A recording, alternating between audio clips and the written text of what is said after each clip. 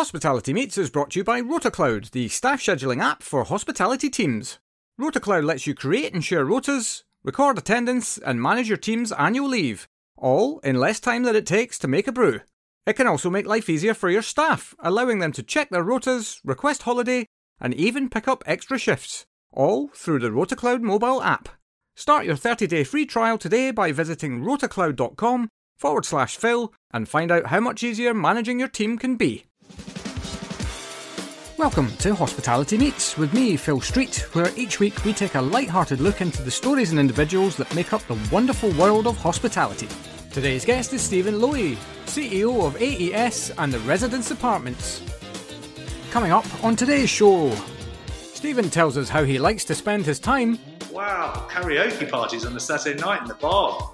Phil attempts to reignite an 80s novelty classic. A little bit of this and a little bit of that. And Stephen highlights that it's not all sunshine and rainbows. And I got punched in the face and ended up with a black eye. All that and so much more as we chat through Stephen's wonderful career so far. Stephen wears many different hats, and as a result there were wonderful lessons throughout our chat.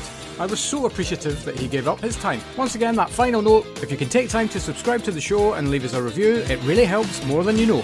Enjoy. And a huge Hospitality Meets welcome to Stephen Lowy. Hello, how are you doing, Phil? Thank you for inviting me on this. You're very, very welcome. I feel like I don't know why it's taken me this long to reach out to you to get you on the show, to be honest. Oh, well, I'm not taking it personally, but no, it's very nice to be on. I suppose I probably have an unorthodox hospitality career and job at the moment, so it doesn't always crop up on hospitality radars. No, but I'd like that. I like, because this has been one of the joys, I think, for me of doing this show is there is really no right or wrong way to build your career. And probably when you start out, you've got no idea really where you're going to end up. So to kind of read about your background a little bit and see that you have, and I mean this in the nicest possible way, a little bit of this and a little bit of that through your career, that just makes a more rich story, I would suggest. Yeah, well, I mean, when I studied hospitality at university, my focus was more food, and I was really passionate about restaurants, and I'd worked in restaurants pre-university, and that was my route. And then, you know, by the time I came back from backpacking, I was running a 500-bedded hostel, backpackers hostel, and so it was totally different. But yeah, I think it's an amazing industry. Yeah, absolutely, which is why we're here today. Yes. But I mean, you got stuck into your story a little bit there. We'll come back to that particular moment in time in a second. But actually, it's probably prudent that we tell the world who you are and what it is that you actually do. Obviously, you're Stephen Lowy, but what is it that you do for those who don't know? Yeah. So my main role is I'm CEO of AES and the Residence Apartments. The Residence Apartments are luxury serviced apartments in London. We have 75 apartments under that brand. And AES is a study abroad provider and a housing provider to the American university market. So we have 250 plus student flats in London, but also do internships, academics. So we have faculty under our payroll. We have a tour operator division and a study centre in central London. And we look after about 4,500 students a year. Right. Wow. Okay. Yeah. Well, I mean, before you got there, there's obviously a bit of a story to fill in as to how you got there. So take us all the way back. You mentioned that you went to university and a bit of travel, but how did you kind of choose hospitality, as it were, in the first instance? Yeah. I mean, I think at school I struggled a bit, and sport was my love, as was food, but I didn't really have many food opportunities there. And it became apparent as I was doing my A-levels and I was at a very academic school, I was really struggling. I found it really, really hard to remember stuff in exams. And my family have been in hospitality for decades, even to my late grandma, who came on the last kinder train from Vienna and set up as a single mother a cafe on the Finchley Road in North London. Right. It's sort of been in my blood. My mum's side are Irish farmers, and so that's potentially where the food side comes from a bit as well. And one bit that I enjoyed of A-levels was in geography, there was a whole section on tourism. And I really was really interested in that. So Salford had a good degree in hospitality and tourism management, which combined both, and had the opportunity to focus on the hospitality side in terms of chefing. And I loved it. I took a year out before university and worked, and actually worked in a restaurant in Chancery Lane, started off as a waiter and became assistant manager within about 8 weeks. And I guess that gave me some confidence back, because after the A-levels, I really had none. Yeah. And then, having the responsibility for a central London restaurant, most of the week was kind of amazing as a 18, 19-year-old. So I went to university more confident. And then the first week I was there, I found out I was dyslexic. They asked if I ever had any learning difficulties. And I said, I went to a very academic school and I was very good with projects and presentations, but I really found it hard with exams. And they're like, oh, have you ever been asked about being dyslexic? And my school didn't really accept that. Right. To be honest, I didn't even really know what dyslexia was. Yeah, sure. Back in 2000. And yeah, sat with an advisor on it, and they're like, you're dyslexic. And I was like, okay. I said, what does that mean? And they said, well, you can get more time in an exam. I went, I don't have the attention span for a long exam. But it made me understand that I wasn't thick, and that academically, if I learnt in a different way to everyone else, I could remember things and engage more, and therefore then just really enjoyed learning at university, of which I was sort of fearful of for the previous 5 years. Yeah. Was that then, is there something in this as well? I mean, even though you've had I suppose, do they call it a diagnosis at this point? Yeah. So, but equally, you've gone into something that feeds your passion a little bit as well. So actually the learning experience comes a little bit more naturally anyway, because you're just more engaged with the subject that you're trying to learn. Yeah, I think it was a bit of both. I mean, manual bookkeeping on paper, which is what I did, is not exciting. It still is not exciting. Yeah. But I just listened and learned in a different way, and I think I still struggle now with reading long books that don't, if I'm not engaged with it in the first 10 or 20 pages, I find it really hard to push myself through. Yeah. And that's partly attention span, but it's also with dyslexia, I feel it goes in, it doesn't stick. And I think when I'm passionate about stuff, you're right, it does stick better. But I think self-confidence sometimes, not arrogance, but self-confidence that, you can do things is great. And I didn't know I was dyslexic when I was running the restaurant, but I could, and I worked out how to do double covers on a Thursday and Friday lunchtime, which the chefs hated, but the owners loved. Of course. And yeah, I think it just helped. And I think Salford were, which is why I'm still very engaged with them, were great, and they really, really looked after me. Yeah. Now, didn't something happen at Salford Uni? We did, yeah. So what Salford is still to this day is a very good vocational university and great engagement with industry. So at the time they had a head chef who I'm still actually connected with, and he's retired, but I still see him when I'm in Manchester, Patrick Trodden. He had a sort of outside catering division connected to the university where we would do outside catering things. So I did various things and served Coronation Street actors who had no idea, because obviously coming from London, I watched EastEnders.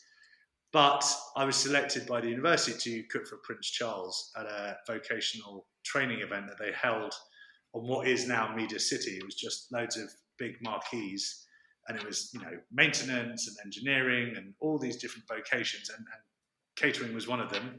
And I got to cook in the VIP area with Brian Turner. And nice. Although I was on the vegetable section, I was very proud. The only unfortunate thing was I was captain of the football team, and we played away in Wrexham at Lowy, and the match got a little aggressive, and I got punched in the face and ended up with a black eye, which our... Did you deserve it? It depends.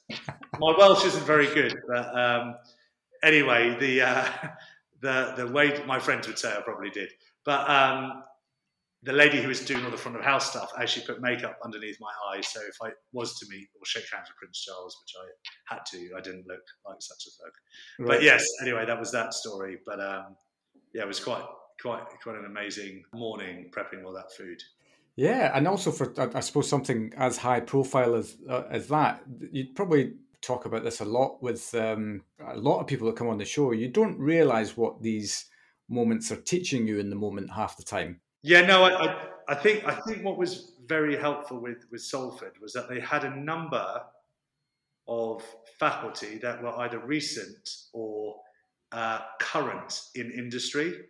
And I think that made it so much more relevant with the experiences that you were getting and also explaining to us how lucky we were. Yeah. I think not. It's becoming experiential learning, which is what I do in my day job now. Is more known, but I think then hospitality was one of the few degrees where you really had live experience, and I think the training kitchen we had every week that we were cooking and serving people, but these special events I think were magic and leave a long lasting impact on your career. Mm, yeah, absolutely. So from there, what happened next? So I decided I wanted to go backpacking and worked summer in London and then set out on a journey where I bought a round the world ticket with my first salary in the summer and then saved up living at my mum's for about £4,000 or £5,000 and went around the world. So I travelled from Hanoi to Singapore by local buses, never spending more than $1 or $2 a night on accommodation. Right. Finished in Singapore for my birthday, where my parents kindly had bought me a night at the Raffles hotel as my birthday present, which was the first hot shower I'd had in a long time. That would And certainly not be £1 or £2 a night. that would have been more than, yeah. And what was funny is they didn't actually let us in because we came off this coach that we'd been on for 14 hours with a backpack, a vest and flip-flops and everything else, like a movie. And they're like, oh, no, hostels are this way. And I went, oh, no, it's Stephen Lowy. And they're like, oh, we're so sorry. And then they came up with a cake and happy birthday and Singapore sling and everything. It was lovely. And then from there, I went to Australia, where I lived and worked for about 4 months. Worked in an Italian restaurant there, which was really interesting underneath Sydney Harbour Bridge. Travelled around Australia on my own on the local buses, and then did New Zealand, the South Pacific, across America, and then I actually went back to Australia and then realised I was too far from home and came back. Wow. Yeah, almost a year anniversary of me leaving. Yeah, but what an amazing experience that must have been. And you went on your own, or were you with a group of people, or was it just? I went with one guy. Right. We parted ways in Australia, and then another friend came out for a bit of it. I travelled Australia on my own, which was really interesting. It was a really good challenge of can you do stuff on your own, because I was organising everything, to be honest. But it was more, do you feel comfortable on your own? And I think in life, even particularly in a management role, it can be quite lonely, but I can deal with it. And I think actually that it was about 3.5 weeks. It was really helpful for that. I can totally relate. The thing that I found, I did a 6 month stint of traveling around Australia, and I went out with my fiance, and we split up about 3 days in. Wow. So then I had this moment, this sliding doors moment, where you say, okay, do I go home, tail between the legs, and just accept that this wasn't the right time to do this, or do we just make the most of this? And thankfully, I chose the latter.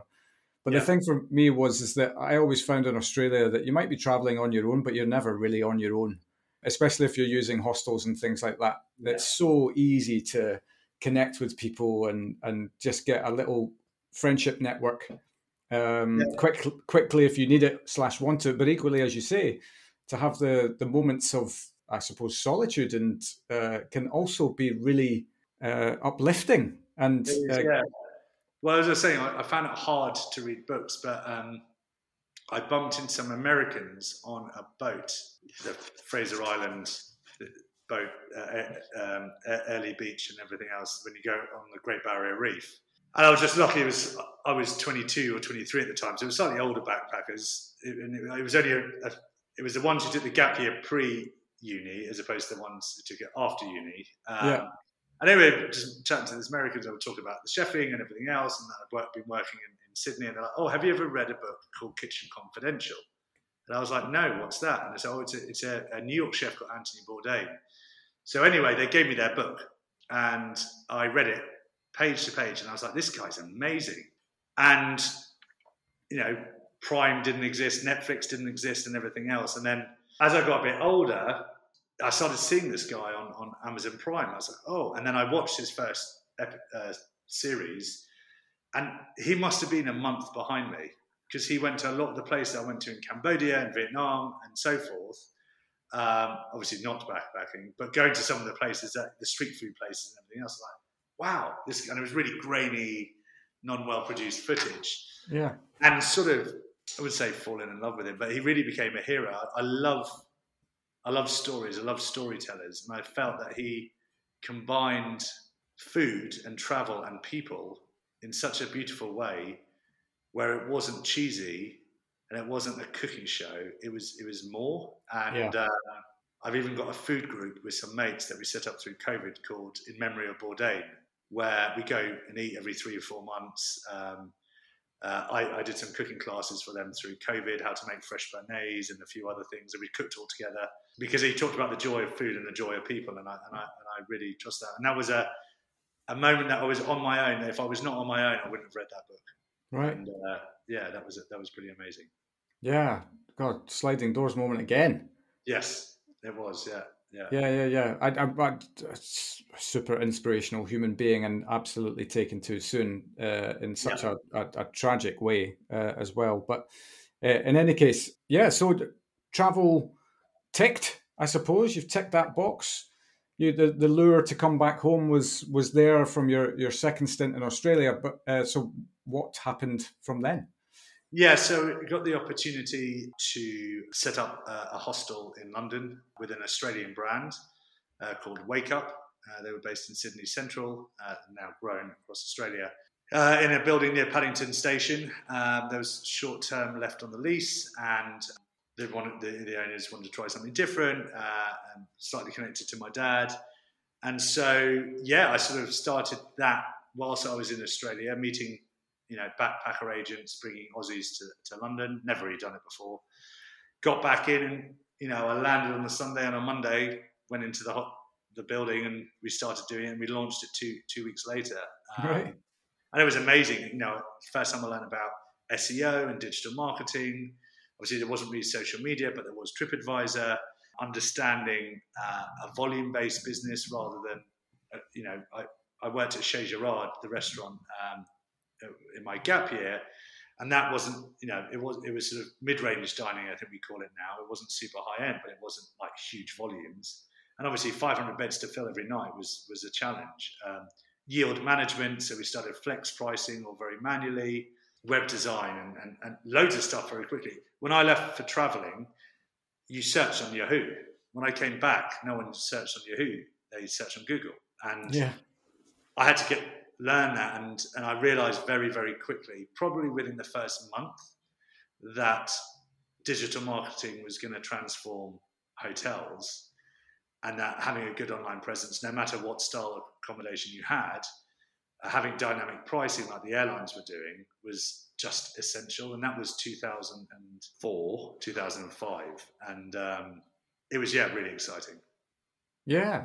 I suppose I'm not struggling to get straight in my head is that you've gone traveling pretty green, and you've come back and you're running a hostel, not just running it, kind of not building it as such, but certainly involved in that process in terms of getting it fit for purpose and ready to go.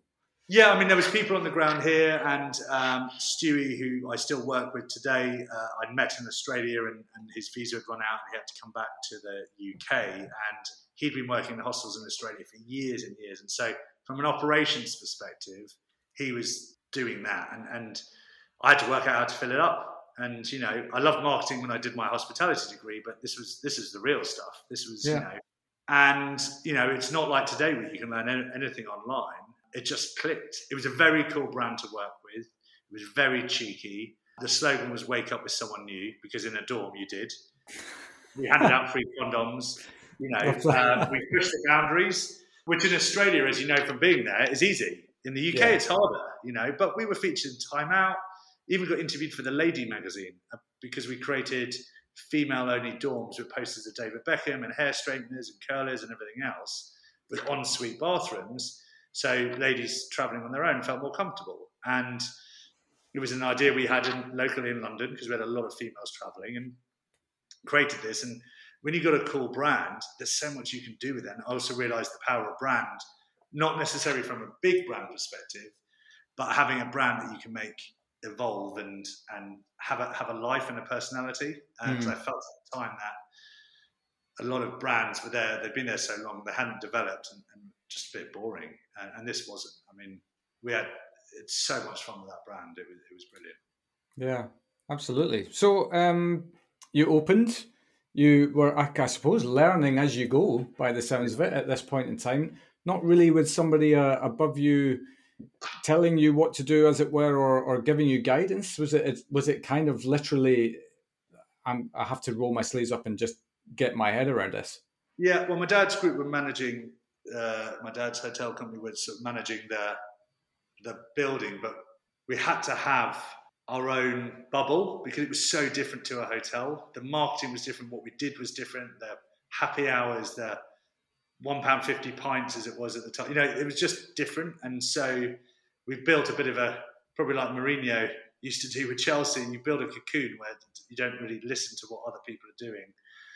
And we took advice where we needed it. But what was great about youth and student travel was that there's an amazing community that's still alive today of people who want to bring young people to London or the UK. And actually, you're part of you became very quickly part of an ecosystem, which was great fun. And so that helped a lot.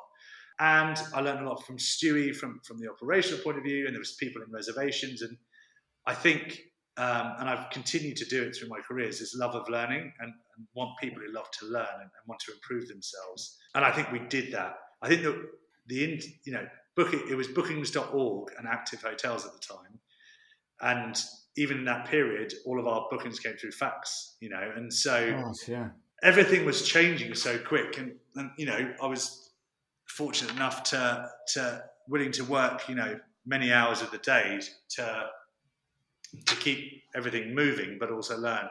What happened in 2005 was 3 momentous occasions, maybe four. Start with the most important, which I've learned the hard way, is I met my wife. I didn't always put that first, and I got in trouble for that. Number 2, I was in Istanbul in 2005 watching Liverpool win the Champions League, which was a very, very special evening, as you can imagine. Yeah. But then there was 2 that rocked really hospitality. 1, they announced the Olympics, and 2 was the underground bombs. Right. Yeah. They were more or less back-to-back day after each other, weren't they? Yeah. Yeah. And I was actually in a meeting with loads of other hostel managers in our hostel in London when the bombs went off. Right. And it was, London everyone left, apart from in the hostel. And actually there was a lot of people like, no, we're staying here, we're going to help rebuild London, sort of thing. And, we were close to Paddington Station, so we had a bit of a triage thing going on. We had 450 out of the 500 beds full. So we had parents phoning up. Mobiles weren't big then. We had a big chalkboard with everyone's names on, people who'd called and crossing them off, and touch wood, no one got hurt. Unfortunately, one of our accountants was on one of the train, but he was dusty, but okay.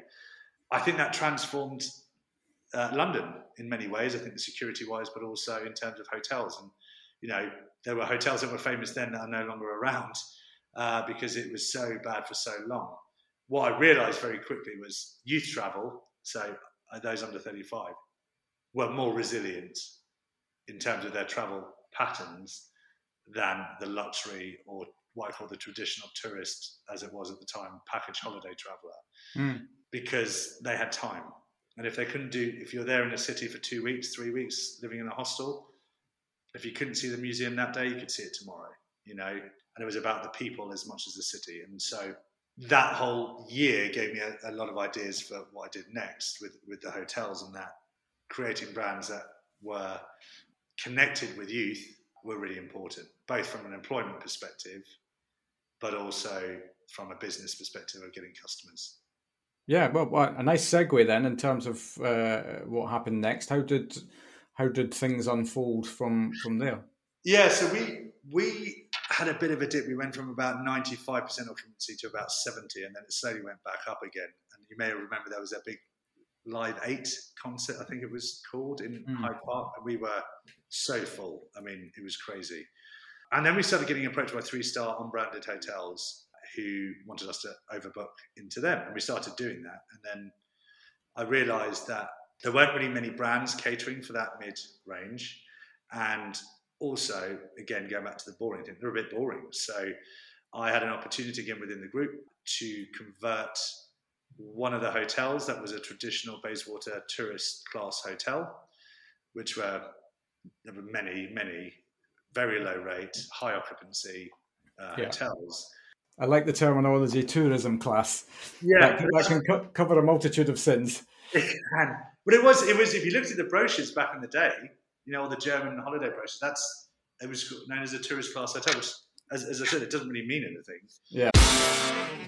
5-star hospitality means having the right people in the right place at the right time, and that's exactly where RotaCloud can help.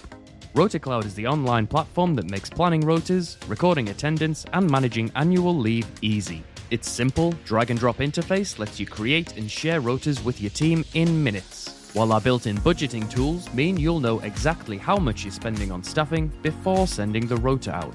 RotaCloud also makes life easier for your staff, allowing them to check their rotas, request time off, and pick up extra shifts, all through the RotaCloud mobile app. Start your 30-day free trial today by visiting rotacloud.com/Phil and find out how much easier managing your team can be. And embarked on the journey of creating our own brand, and eventually came up after having 100 names with a small branding company called The Youth Conspiracy. We sat in a room with 100 names in 10 different types of names, from traditional and functional to what we call cheese ice cream, the sort of Heston Blumenthal slightly out there, and came up with the name Umi. And we came up with the name Umi because the letters interlinked, and I wanted a hotel that connected the world, that anyone from anywhere felt comfortable. What we didn't know was when we Googled it, Umi means ocean in Japanese. And obviously the oceans connect the world. And so I was like, oh, this is perfect. Yeah, accidental genius. Yeah. So that was 2006. And we launched Umi in May 2007. Tripled the average room rate. We ended up with 45% of our business direct. We grew the brand to Brighton and then Moscow. Whole different story. That's a different podcast. Probably your after hours version. Through a franchise agreement, we built our own booking engine, and we did a lot of amazing things. We had a great bunch of people. I did a lot of work with hotel schools and other universities to give internship placements. So at one point between London and Brighton, I think 35 or 40% of all of our team were students doing internships from all over, all paid internships from all over the world. The furthest we had was a student who came and did marketing from New Zealand, which was amazing. And we were just innovative. We changed our website every 6 months. We just did really cool things, really good events for customers. And people were turning up to a tourist class hotel in Bayswater and going, wow, karaoke parties on a Saturday night in the bar. It was just different. Yeah. And probably if I wasn't so operational, maybe that brand would still be going and we'd have taken on investment and grown it in a different way, or I'd understood growth, but I was just happy doing cool, fun things. And, as long as the team were happy and customers were happy, we got on with it. And it was great. We did breakfast from 6 a.m. till midday in London, and we did a coffee shop style breakfast. So we did latte art. It was all, green, rainforest approved coffee. We did a lot of stuff that people are now implementing now, including building our own booking engine, which was very novel then. And it worked really well, but it was, very proud. And a lot of the interns who work for me, I'm still in touch with, whether they're from Colombia or Holland, or I went to a Liverpool match actually with one of the interns from the Netherlands. We went to Bayern Munich, Liverpool at Anfield, which was pretty amazing. So, that was an amazing period of time. Yeah, it sounds like you were kind of pushing boundaries a little bit, really, and I love the analogy to Mourinho there about cocooning yourself and not listening to the noise outside. You just focus on yourself really and what's important to you. But at the same time, it was almost like a little, I don't know, playground really, to try stuff and see if the market will like it. Yeah, and I think we didn't have a lot of money, so we couldn't waste a lot of money, Right. And so I felt that the combined power of all the people there, and if they can engage with us, with me, and the other management team, we'd get ideas, and if we can implement the ideas, as long as they didn't cost a fortune, we could see if they work, as you said. And I think sometimes in hospitality, people are too magpie-like. I want an app for my hotel. Why? You've got a small independent hotel. You don't need an app. But I need one. Why? Well, because my competitor has one. I went, well, that's not the reason to do it. We were very conscious of that. One of the interesting things was, as we ended up getting so busy in Bayswater, we were going to book out. But then I realised actually we didn't want to book out because they no longer became our customer. So I was like, well, why don't we, because I knew how the travel trade worked and that a lot of people got overbooked and busy weekends, particularly the first weekend in December, which is a big holiday in Italy and Spain, and you'd have low rates and all the agents used to use up their allocation and then you end up overbooked. So that weekend we kept it spare and we said, oh, £200 a night was our rate. So we ended up getting the overbookings. We ended up converting these people into Umi guests. And I was like, oh, this is cool. Then I tried to organise a local hoteliers association drinks, and no one turned up. Because again, they were like, well, they couldn't necessarily copy us because every time they would look, we were changing. But I also learned a lot from the big brands, some of the cool stuff they did, some of the not so cool stuff. And I think I learned mainly at the university to be inquisitive. And I think that's you see like the really cool 5-star hotels in London, you see a lot of them are tweaking the menus and tweaking things now because they're inquisitive. People say, copying is flattering, and it is, but also it's copying or getting ideas from other brands where you really feel that it fits into your market and your thing, not just because they've got it. And we did pretty well with it. And I think, stuff like STR and What's Not wasn't really around for 3-star hotels then, but you could tell because you could tell on booking.com what people's rates were like. Yeah, absolutely. So where does this take us to? What kind of yearage are we at now? So we launched in 2007. By the time it got to 2012, the marketing department for Umi became what is now known as Umi Digital. And I had the same ethos with that. I'd spun it out as a separate business and sort of stepped back from management of the hotels and focus on management of the brand. And then Umi Digital really started to grow. We had the same ethos with young people. And it got to about 2015, and unfortunately the hotels got sold in London and Brighton. And the one in Moscow was when politically things started to change quite a lot, and the owners there were like, they were British, and they're like, we need to cut back. And that hotel was like 10-minute walk from Red Square, which is not the ideal place to be. Right. Fucking politics is changing. So the hotels became no more. So really put the effort into Umi Digital. And around that time, we hired an intern called Harry from the University of Bath. And as part, what's great is he's now the managing director of Umi Digital today. Right.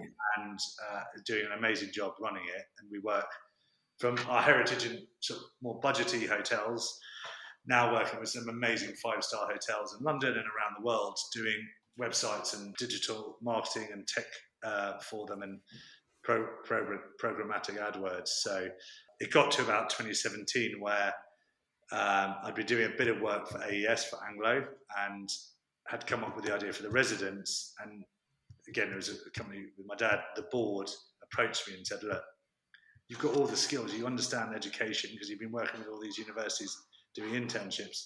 Would you like to come on and try and grow AES? And I said no, because I had some consultancy roles and I was bouncing around a bit. But I said, well, actually, if I could grow the residents, then I'd be interested. And eventually they said yes, and I said yes. It was a protracted process, and it's 5.5 years now that I've been CEO of AES and the residents, and was fortunate enough to work with some people who'd worked with me in the hotels who were at AES, but also bring back some people who I'd worked with in the past at Umi hotels who'd gone and done different things to sort of get the team back together again, and it's gone great guns.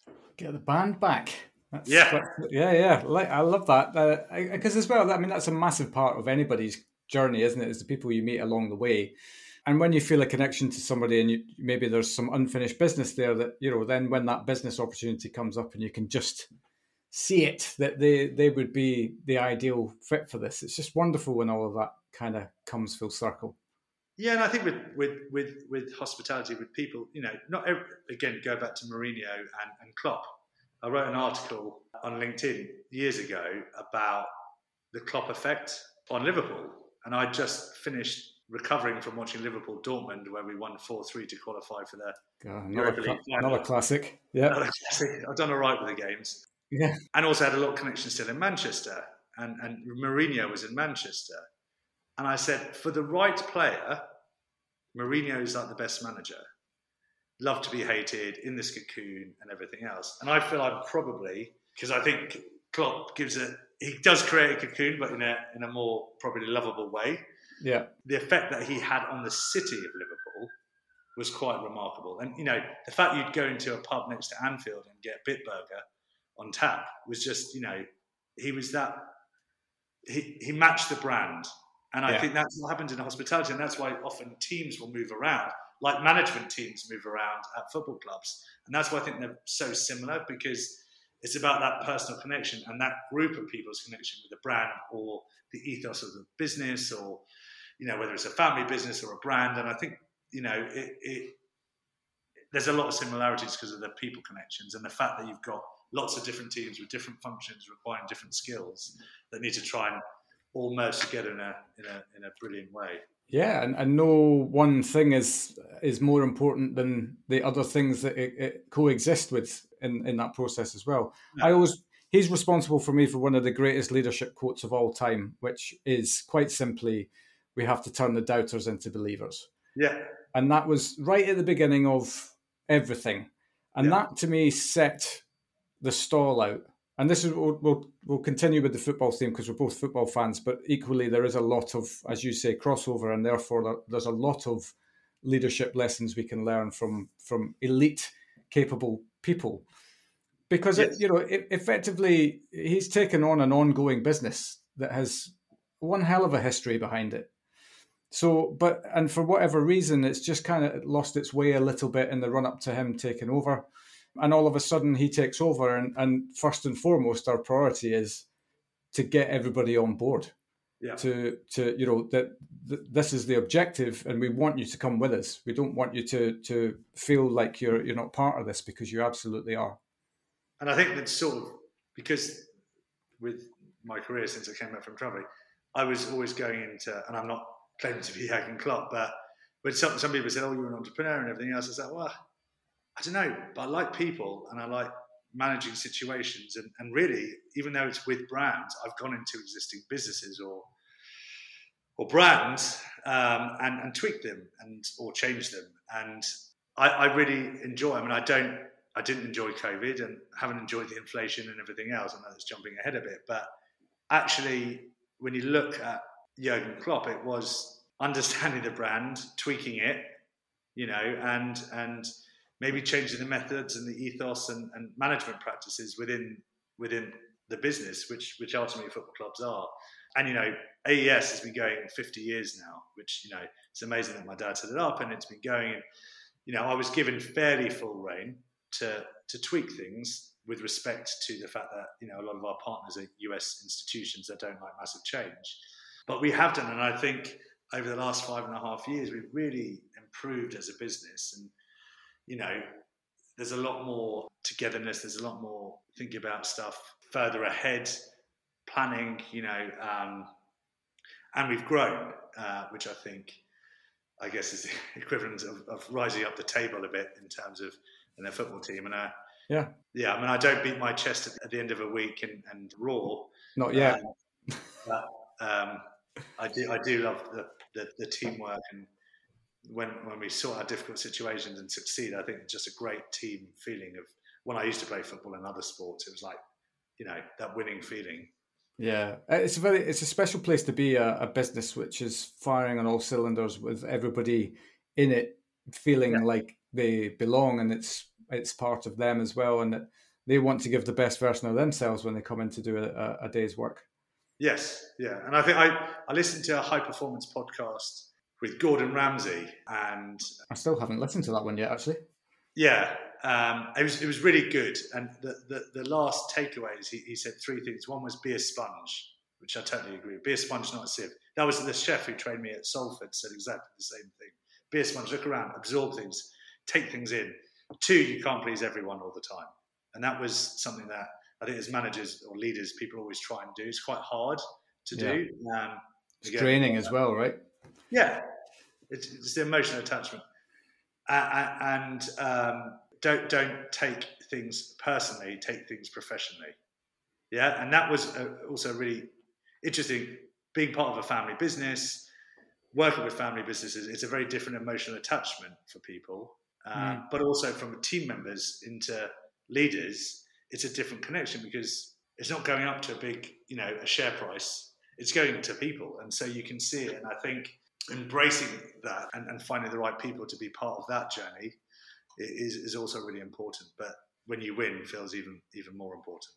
Hell yeah. Yeah, absolutely. Well, and also I suppose the realization that you can't always win. There's going to be moments that take you down as well as the ones that take you up. But if you've got a cohesive unit to deal with these things, then it definitely makes coming back up a lot easier.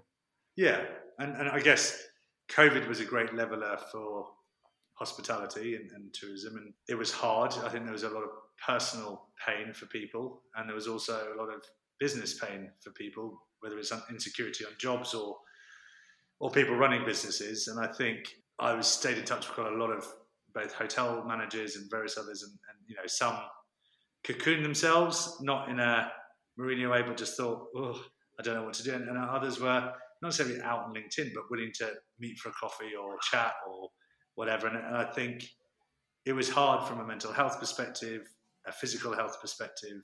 I think it was hard to keep people's morale up when you didn't know certainty yourself. And that then shows the strength of a core team where you're willing to fight through it.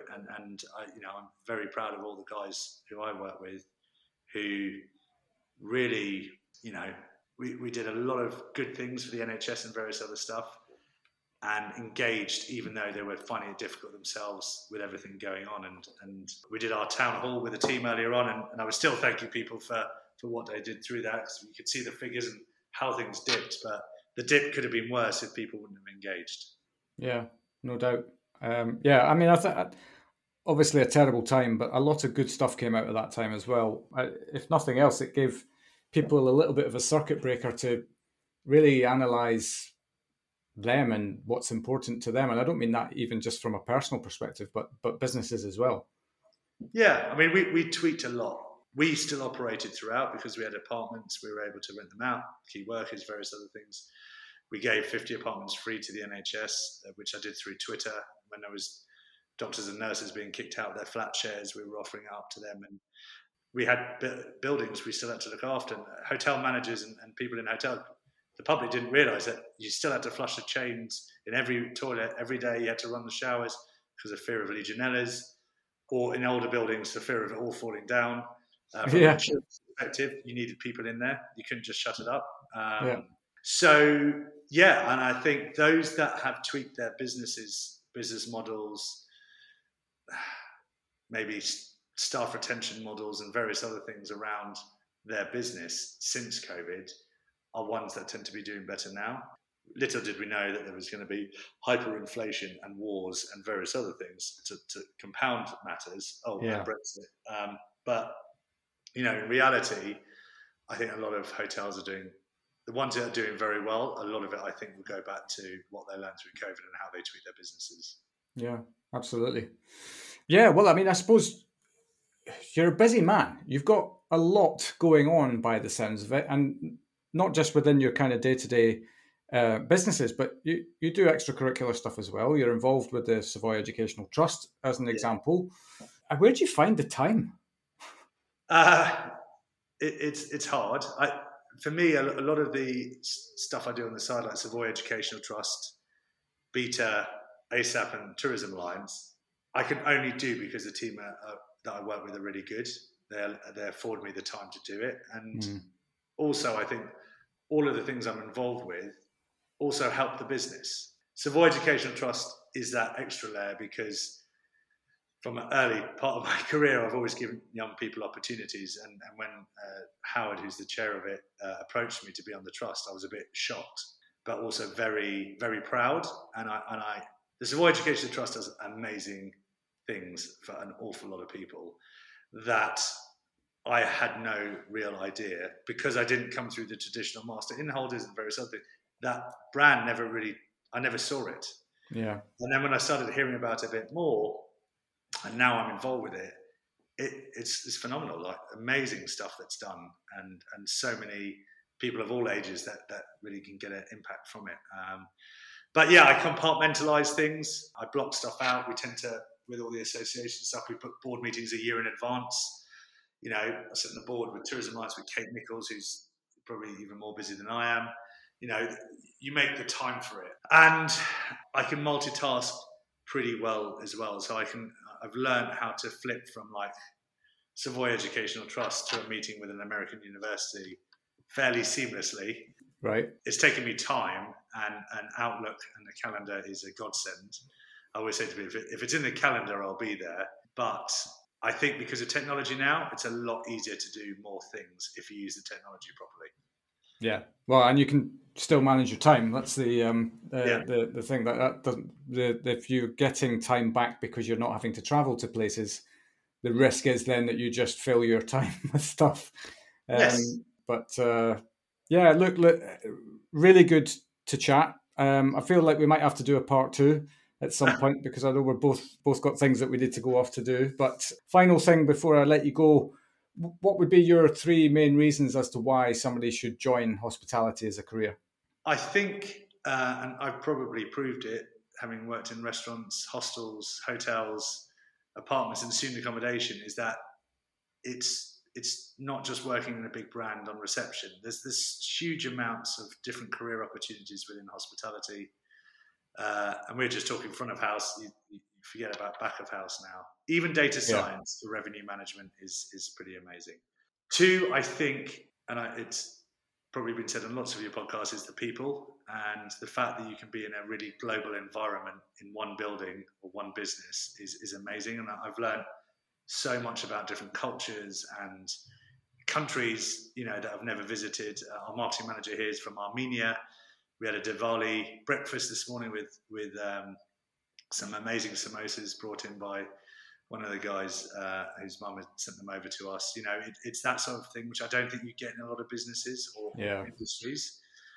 And 3 for me has been travel. And so in my role, I get to travel a lot now to the States. But when I was running hotels, I used to go to trade shows all over the place. And a bit like Bourdain used to say, is travel enriches your life and your brain. And I think it allows you to do that. It's a really global career that it can take you where you want it to go. So those are the 3 things. Amen to that. Stephen, thank you so much for coming on the show. I'm glad we got there in the end to do this. Yeah.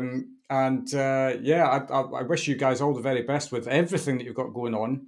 So many things going on. And look forward to bumping into you at an event in the future, no doubt. Yeah, well, thank you very much for inviting me. You're very, very welcome. Have a good one. And there we have it. What a cracking journey Stephen has, and even though he is hailed from generations of hospitalitarians, he still had to go carve out his own path and passion. We'll be back as usual at 8 PM next Wednesday for another story from hospitality, so until then, thanks so much for listening, and we'll see you next week.